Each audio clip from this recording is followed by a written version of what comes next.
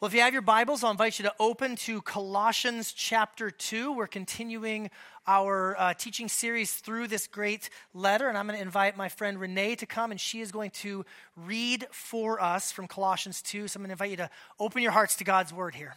Good morning. This is the word of God. So then, just as you have received Christ Jesus as Lord, continue to live in him, being rooted and built up in him and established in the faith, just as you were taught, and overflowing with gratitude. Be careful that no one takes you captive through philosophy and empty deceit based on human tradition, based on the elements of the world rather than Christ. For the entire fullness of God's nature dwells bodily in Christ, and you have been filled by him, who is the head over every ruler and authority. You were also circumcised in him, with a circumcision not done with hands by putting off the body of flesh, in the circumcision of Christ, when you were buried with him in baptism, in which you were also raised with him through faith in the working of God, who raised him from the dead. And when you were dead in trespasses and in the uncircumcision of your flesh, he made you alive with him and forgave us all our trespasses. He erased the certificate of debt with its obligations that was against us and opposed to us, and has taken it away by nailing it to the cross. He disarmed the rulers and authorities and disgraced them publicly. He triumphed over them in him. Lord Jesus, we ask that right now, as we meditate on these words, we ask that you would send the Holy Spirit. These words are living and active. I pray, Holy Spirit, that you would stir our hearts, not only to understand what is being said here, but to really make Christ much bigger in our hearts and in our minds. For myself, God, I pray you'd guard my lips. Help me to only teach that which is in line with the truth of your word. And may each of us be drawn closer into relationship with you and have our hearts just brought to life in a fresh and new way. We ask all of these things in the name of our Savior, Jesus. And everyone said, amen.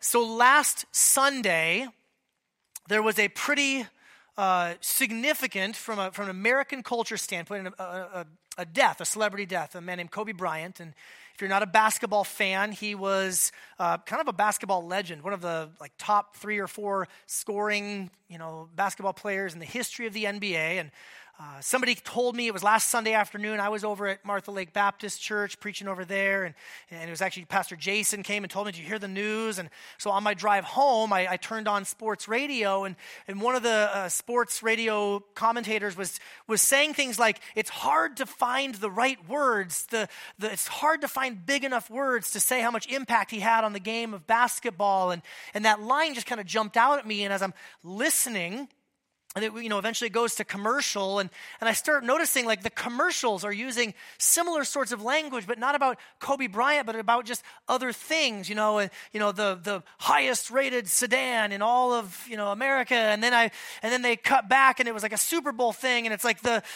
most anticipated game, and then it was like a movie trailer, and it's like the most hotly anticipated movie of 2020, and then it was like laundry detergent, and it's like the best, most powerful stain removal in American history. And I'm like, oh my goodness, everything is just hype and hyperbole and the biggest and the most and the best. And even this afternoon, if you're going to watch the Super Bowl, pay attention. They're going to run stats. They're this is the most yards by a left-handed running back who graduated from an ACC school between the years of 2009 and 17. You're what is the deal? They're digging so deep to get some obscure statistics so that they can use the words the most and the biggest and the best. And it just struck me how much of our lives in our culture, we are surrounded by that kind of language. Everything is more, and everything is bigger, and everything is most, and everything is best. And really, kind of we're numb to it at times. And as we turn the corner in this week, in Colossians chapter 2, this really is one of the most dense passages in the entire, not only in the book of Colossians, but maybe in the entire New Testament, because Paul and Timothy are just jam-packing all of this truth about Jesus. They're really getting to the heart of the reason why they wrote this letter. The whole reason why they wrote this letter. We're kind of done with some of the introductions and the setup, and now we're getting to the heart of the matter. Week 1, when we looked at the beginning verses, it was, hey, Jesus really loves this church in Colossae, and we really love this church in Colossae. And week 2 was like, hey, speaking of Jesus, he's amazing. He's the image of the invisible God, and he's the firstborn of creation and the firstborn from the dead, and they're setting the stage for this conflict that's coming. And then last week, we heard them, Paul especially saying, I've been laboring to get this message out. I've been working hard to get this message out. And then today, really turning the corner to it. By the way, seems like you're paying attention to some bad and unhealthy teaching. There's some things that you're being drawn to, and really that only happens if you, can I use this language? If you get bored of Jesus. If you forget all of that hyperbole, all of that best and most and greatest and most everything really actually is only true about Jesus Christ. And so my big idea for today that I want us to see in this passage is Christ can't be overestimated. Christ can't be spoken highly of enough. Christ cannot be overstated. And the only way that the Colossian church, in the same way for us, the only way that we forget how big Christ, or the only way that we are taken captive to these other philosophies and ideas is if we forget how truly great Jesus actually is. You remember, this is a church in Colossae. It's a city in what we would call modern-day Turkey, Asia Minor. And you got to remember, too, this is a predominantly Gentile area of the world. This is not a Jewish area of the world. It's not Israel. Now, there are Jewish people there, but Paul is writing to a mixed audience, Jew and Gentile.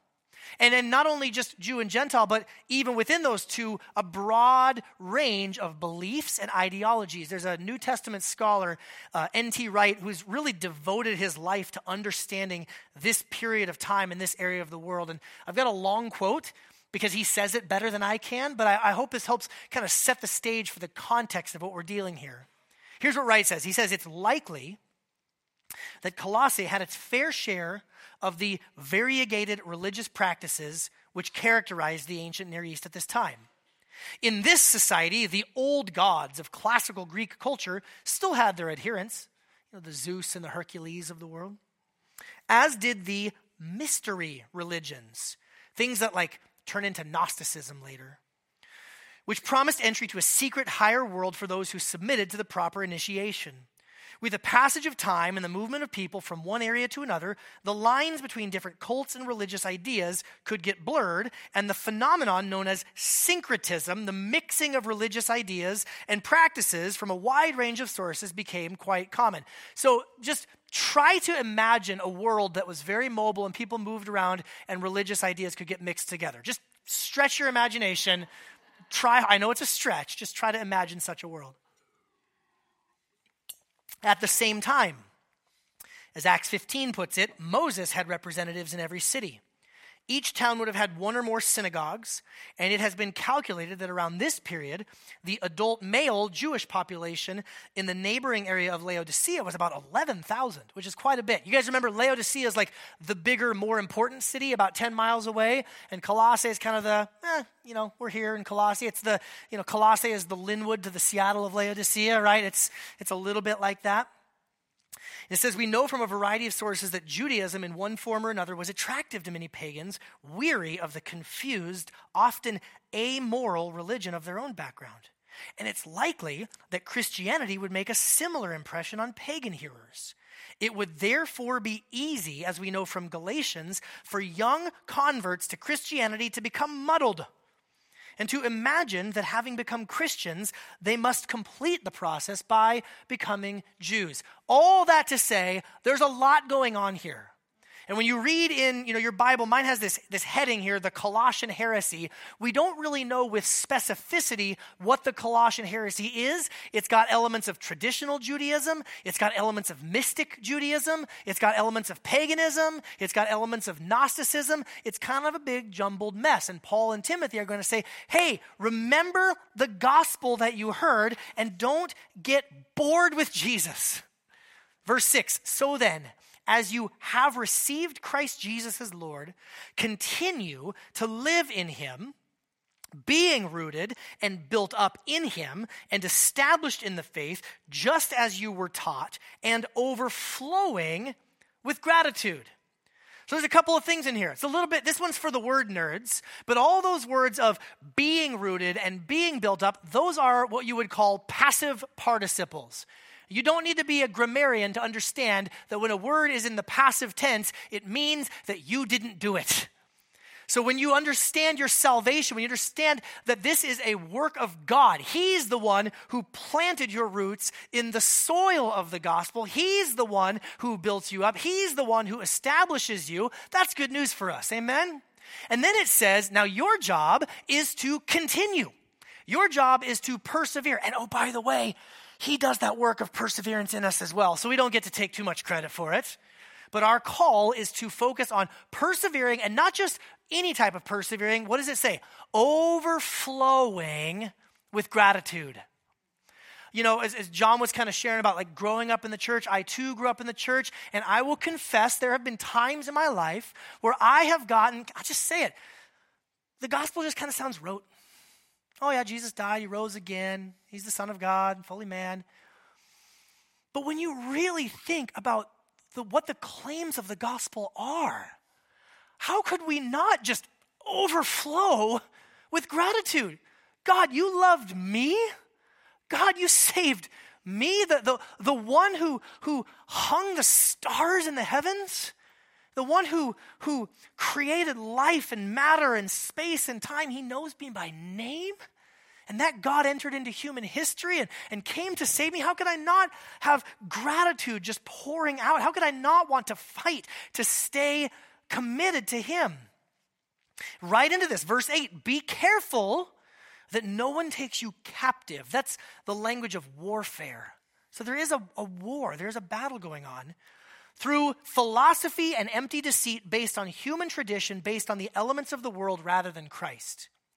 I heard one pastor say that someone tried to use this verse as justification for why Christians shouldn't get philosophy degrees in college. And I thought, okay, a little slight exercise in missing the point. The point is not that philosophy is bad, because philosophy is just thinking about the nature of things. That's real good, okay? The point is, don't be susceptible to philosophy that is empty. It's not true. There are things that are true to think about, and there are things that are not true to think about. And it's this idea of they're based on human tradition, based on the elements of the world rather than Christ. And it goes right into verse 9. For the entire fullness of God's nature dwells bodily in Christ. And you have been filled by him, who is the head over every ruler and authority. Friends, whatever divinity is, the fullness of it dwells in Jesus. All that is divinity, all that is God, all that we could call the trueness of supernatural divinity was present and is present in Christ Jesus. Jesus is not merely a rabbi. He's not merely a teacher. He's not merely an activist. He's not merely a good person whose life we should follow. Though he is all of those things, he is so much more. He is God himself entered into human history. And it says that the fullness of divinity dwells in him bodily. And the word is in the present tense, dwells. Have you reflected recently that Jesus Christ still has a body? Jesus Christ did not become embodied, live, die, rise again, and then cease to be embodied. The Bible claims that he is still embodied. And you might say, well, I thought he ascended to the right hand of the Father in heaven. To which I say, yeah, he did. And then you say, well, how does he have a body? To which I say, go read 1 Corinthians 15 and listen to the Apostle Paul lose his mind trying to describe it. And then you come back and you tell me. Jesus Christ today is still the fullness of God, and he is still the true human, standing in the presence of God, mediating on our behalf, giving us unfettered access to the fullness that is God through his own life, death, resurrection, and ascension. This is amazing. And it says that fullness, you've been filled by him. Okay, let's time out, parentheses. I know that I'm prone to hyperbole, okay? I get it. Those of you who've been around, yes, my wife, yes, thank you. Holding me accountable. And I get it from my parents who are visiting here too, especially my mom. I know I'm prone to hyperbole, but you're seeing these same words that I'm seeing, right? Like this is what the Apostle Paul and Timothy are saying to us, that this fullness of divinity dwells in Christ, and you who have repented of your sins, who have trusted in him, who have come to believe in the gospel, you've been filled by him. You've been filled by him. Paul says elsewhere that the same Spirit that raised Christ Jesus from the dead is alive and at work in you. When was the last time that truth just took your breath away? When was the last time you just said, like, I just put my hand over my mouth, I can't even speak? Wow, what an amazing thought. We've been filled by him. And for the Colossians, there's this kind of specific thing that's happening here. It says this human tradition based on the elements of the world.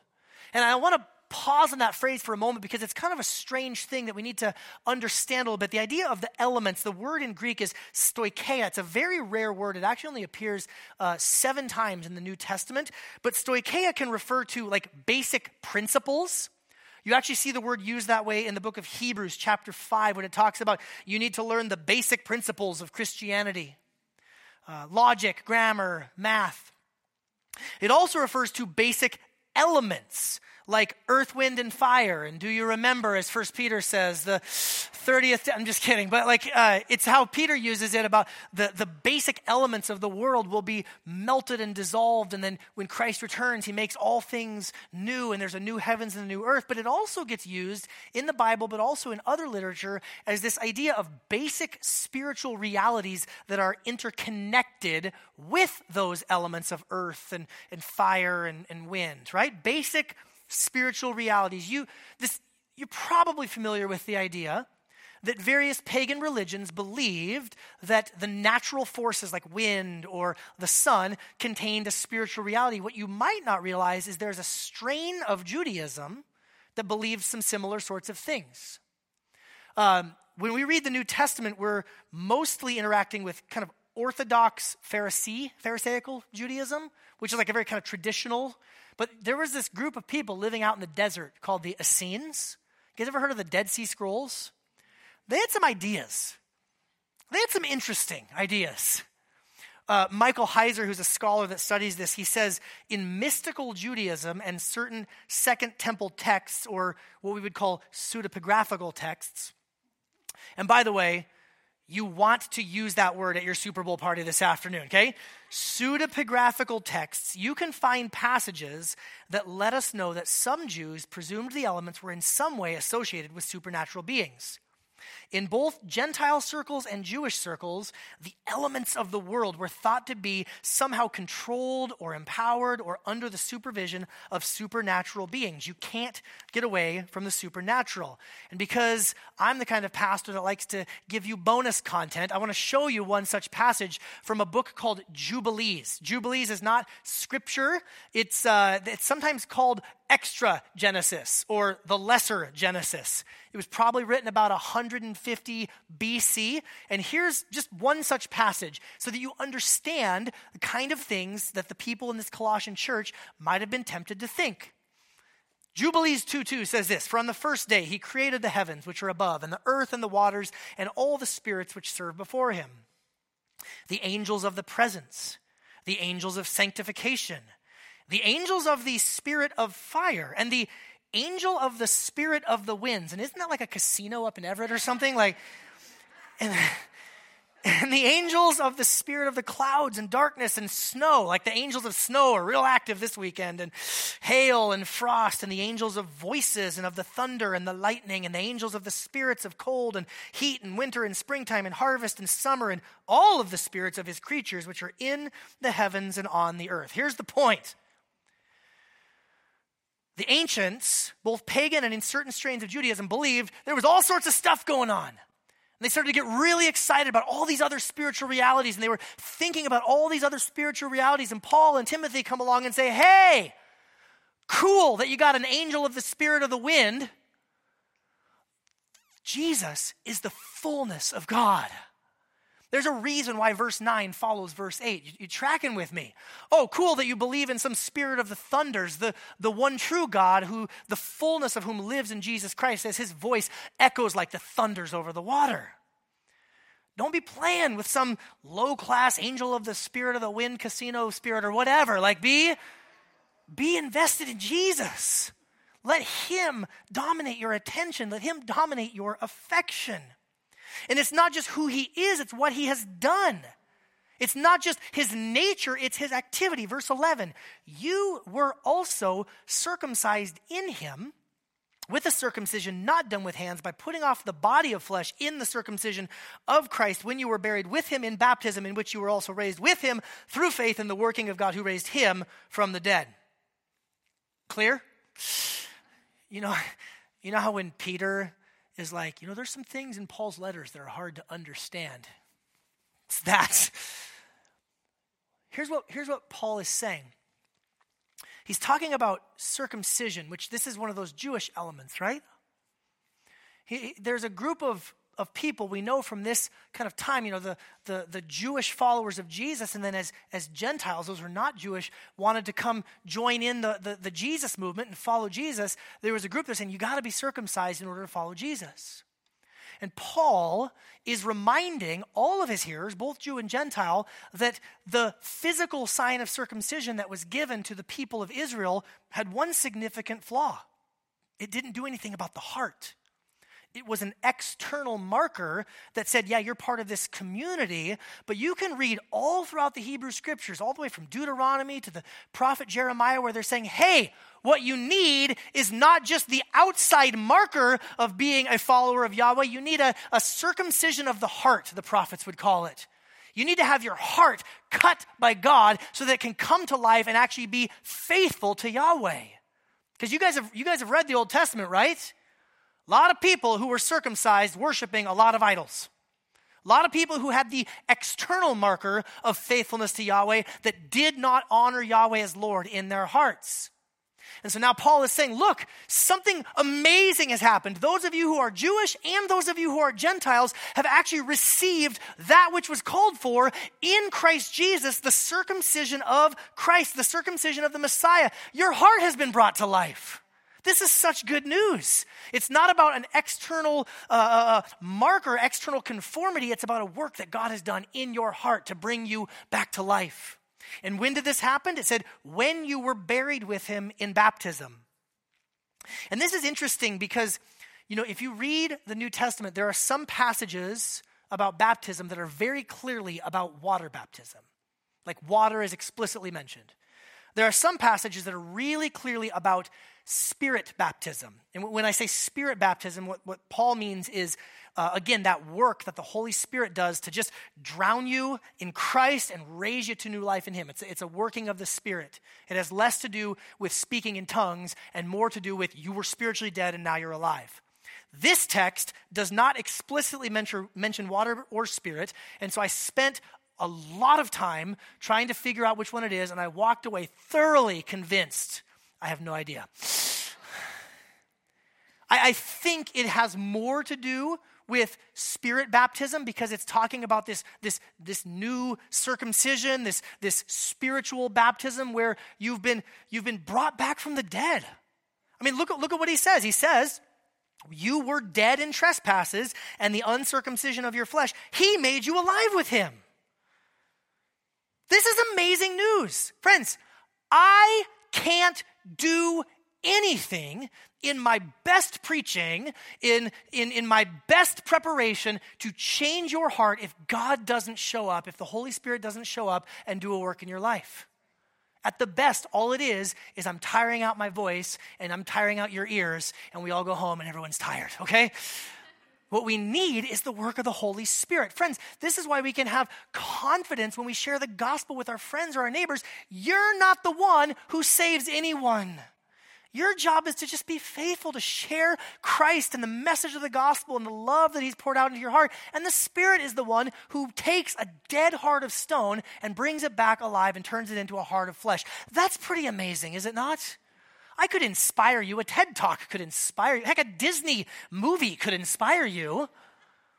But if you want to go from spiritual death to spiritual life, you need the work of the Holy Spirit. That's what Jesus has done. Take that, Spirit of the winds. Continuing on in verse 13. And notice how the language changes. By the way, let me just say this. We are going to have a night of prayer and baptisms in just a few weeks. We're going to co-host this with our friends over at Martha Lake Baptist Church. If you have not been water baptized, but you have been spirit baptized. In other words, if you've had that internal work of God in your heart, where he's brought your heart to life and you've placed faith in Jesus, but you've never done the external action of going under the waters to identify with Christ's death and coming up to identify with his resurrection, we would love to baptize you here in a few weeks. And whether or not you're getting baptized, please come and join with us to pray as God leads us in this discussion of merging together with Martha Lake and just to see Christ's love be poured out here in the North Puget Sound. Come pray with us. Come get baptized if you've not been. Come talk to me afterwards. Okay, there's more. We got to get through more. He brought our dead hearts to life and forgave us all our trespasses. Notice how the language turned from you to us. Forgave us all our trespasses. He erased the certificate of debt with its obligation that was against us and opposed to us and has taken it away by nailing it to the cross. I think there's a couple of things happening here. I think that Paul knows he is speaking to primarily a Gentile audience, and now he's kind of turned the focus on himself and others as Jewish followers of Jesus, and saying there's this certificate of debt that now has been erased by Jesus. See, God created humanity to do a couple of things very explicitly. To image him, to bear his image and likeness, to represent him by stewarding his creation and ruling and reigning. And, well, friends, humanity failed to do that, right? And so God calls a specific people group, the family of Abraham, the people of Israel, says, I'm going to use you to bring blessing to all the nations of the world. But friends, again, you've read the Old Testament. How did Israel do? Not so good. But they're the ones that signed on the dotted line. The Mosaic covenant at Mount Sinai. It's, we will do all these things, and we will be your people, and you will be our God. And there's this like signing on the dotted line that now the people of Israel have failed to do. And so there's a certificate of debt, an unpayable debt with its obligations. And Christ comes and pays it all. G.K. Beale, biblical scholar who's brilliant, he sums it up this way. He says this: God's law condemned Jews who had contracted with God to obey his law, but broke it. But Gentiles also, hey, those of us who are not Jewish, we aren't getting off the hook. Gentiles also stood guilty because they violated the law's moral commands, which would have been known through their conscience.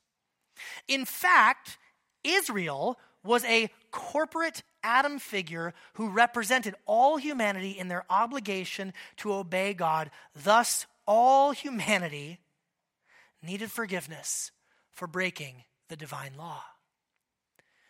One of the things that's so important for us to remember is God saves us individually, yes. He makes your dead heart come alive. But there's a corporate element where we are humanity. Even Jew and Gentile and all of the nations of the earth brought together in Jesus. And what Jesus does is he wipes that debt away that we owed God by failing to live up to what we were created to do. there's something going on here, like it's just beyond our comprehension. We can kind of understand, like personally, what it means for us as an individual to be forgiven of our sins, and we can kind of understand what it feels like to have a change of heart, but we start getting into this corporate language, it starts to get beyond us, and all we can do is just fall down and thank Jesus. All I know is I'm part of humanity, and we owed a great unpayable debt, and through the death and resurrection of Jesus, that debt has been wiped clean. That's such good news. And then there's one more thing. Verse 15, maybe my favorite verse in this entire book, one of my favorite verses overall. It says this, it says, he disarmed the rulers and authorities and disgraced them publicly. He triumphed over them in him.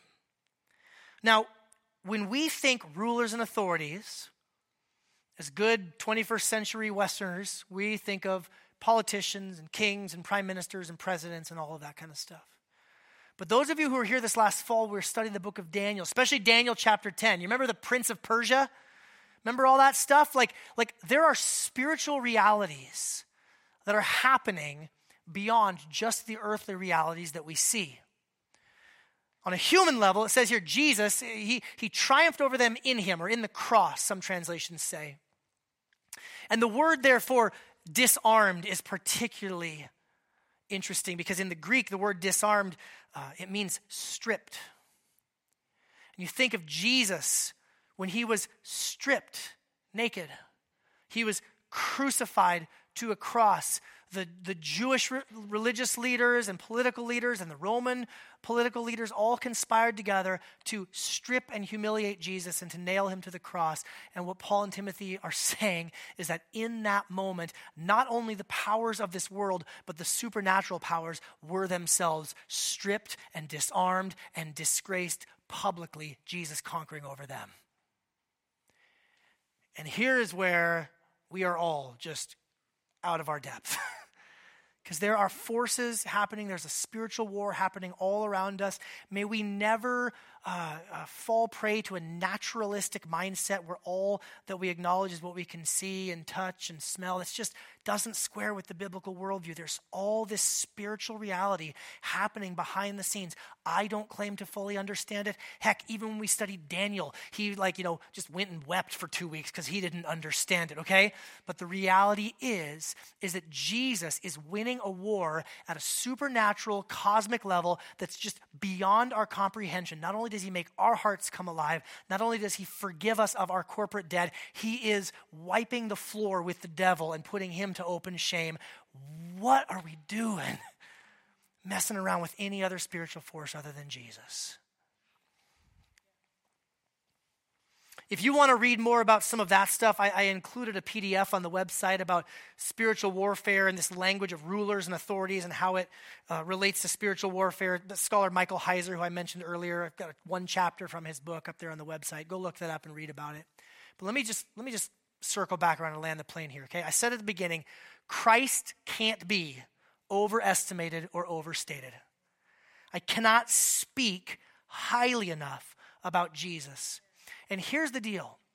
You and I are probably not very tempted to worship the elemental spirits. In my years of pastoral ministry, I've yet to have someone come and say, Pastor Aaron, I have been worshiping the angel of the winds casino spirit, and I need to repent of that. And there's some spirituality and stuff like that I deal with, but more often, I'm actually just finding people worshiping the elements themselves, the basic things of natural human life. I mean, anybody with me where it's like you find yourself just thinking about almost anything and everything other than Jesus? Anybody find yourself distracted with whether it's the messages of our culture and the advertisements of the biggest and most important this or most important that out there? Or maybe it's the more internal stuff, the thought life where you just obsess over things, your own faults, your own flaws. What is it that you think about? Let me help you to discern if your Christ is big enough. Here's a couple questions you can ask. Number one, ask somebody who knows you well, what is big in your life? Your spouse, a good friend, Maybe someone in your community group, a close coworker. The language sometimes I use, like, if you're a cup, it's like you bump you, what spills out of you. I have those conversations with people like, hey, it's good to see you. Oh, I haven't caught you. Yeah, I haven't seen you a couple. Yeah, I know. And tell me about it in the impeachment hearings. And they're like, where did that come from, right? It's just where you go, where you think, what you talk about, what spills out of you. Here's another one. Spend some time this week in silent prayer. Try to take 10 minutes. Turn your phone off, turn your computer off, turn on maybe some quiet music or white noise or whatever. Get somewhere quiet and just try to spend 10 minutes, just 10 minutes. Sitting quietly, meditating on Jesus. And if you're anything like me, the ping pong balls of your mind will start to go, so many different places. Pay attention to those things. Where does your mind go? What do you think about? Okay, here's one more. Last time you woke up in the middle of the night, what were you thinking about? Just 3 a.m. Christ is the image of the invisible God, and the fullness of deity dwells in him, and I've been filled with his fullness. No, what are you thinking about? Some of the obvious ones I like to poke fun of, politics. Everything's just politics, right? Oh, Christ is over every ruler and authority. I'm not saying it's unimportant. It's just not that important. Money, work, grades. Anything wrong with thinking about those things or being aware of things? We're told to steward our money. We're told to do a good job at our work. Is that going to last forever? Is your boss the fullness of deity in human form? They're not. What about other people's opinions of you? Oh, I'm sorry, did I just go from preaching to meddling? Okay. Other people's opinions of you, what they think of you, and did you forget to text somebody for their birthday, or was somebody disappointed in you and how much you did or didn't do for them, or are we getting real here? Should we try to love people and should we seek to have a good reputation? Yeah. Will you fail people? Definitely. By the end of the day today, you will. And yet Christ says that his fullness is with you, and you've been brought from death to life. So many things, externally and internally, are competing for our mental energy and the emotional energy that we have in our hearts. And even if they're good things, even if they're important things, they are all secondary to who Christ is and what he has done for us. And maybe you come here and you get a 40-minute sermon, 47-minute sermon, okay? Once a week, and maybe you read your Bible for 5 minutes, 10 minutes a day, and you spend a few minutes praying here and there, but do you understand just internally and externally the onslaught of just things competing for our attention, things that will not necessarily last into eternity? And yet, the fullness of God dwells in Christ, and his fullness has come and taken residence in your heart. What do we have to think about besides him? So this afternoon, as many, if not most of you, are going to sit and watch the Super Bowl, pay attention to the commercials and keep track of how many most and best and biggest and whitest your laundry has ever been and all that kind of stuff. And it's going to be a lot. It's going to be a lot. I'm sorry, I just ruined the Super Bowl for you. Even those of you who don't even like football, you're like, that was the one thing I liked, and I just ruined it for you. You're welcome. I'm here to serve, okay? And may each of those things serve as a reminder for us to say, Jesus, you are all. Jesus, you are everything. As we come now to the Lord's table, to gather around the bread and the cup to remember his broken body and his shed blood, may we remember that this is a reality that we can't even grasp. As we lift our voices to sing, may we remember that the God of the universe hears us right now. And may our hearts and our attention be drawn to him in greater measure. Lord, we thank you for the greatness of Christ. We thank you that, Lord God, though we have had sinful, dead hearts that are disconnected from life, you have entered in and you've made us alive with Christ. God, if there's anyone here today who has not experienced that, I pray, Lord God, that you would do that sovereign work that only you can do right now in bringing a dead heart to life. And God, for those of us who have been brought to life by your grace and by your Spirit, would you help us to experience a deeper level of joy and a deeper level of gratitude, overflowing with gratitude for who you are and what you've done for us. We pray this in Jesus' good name. Amen.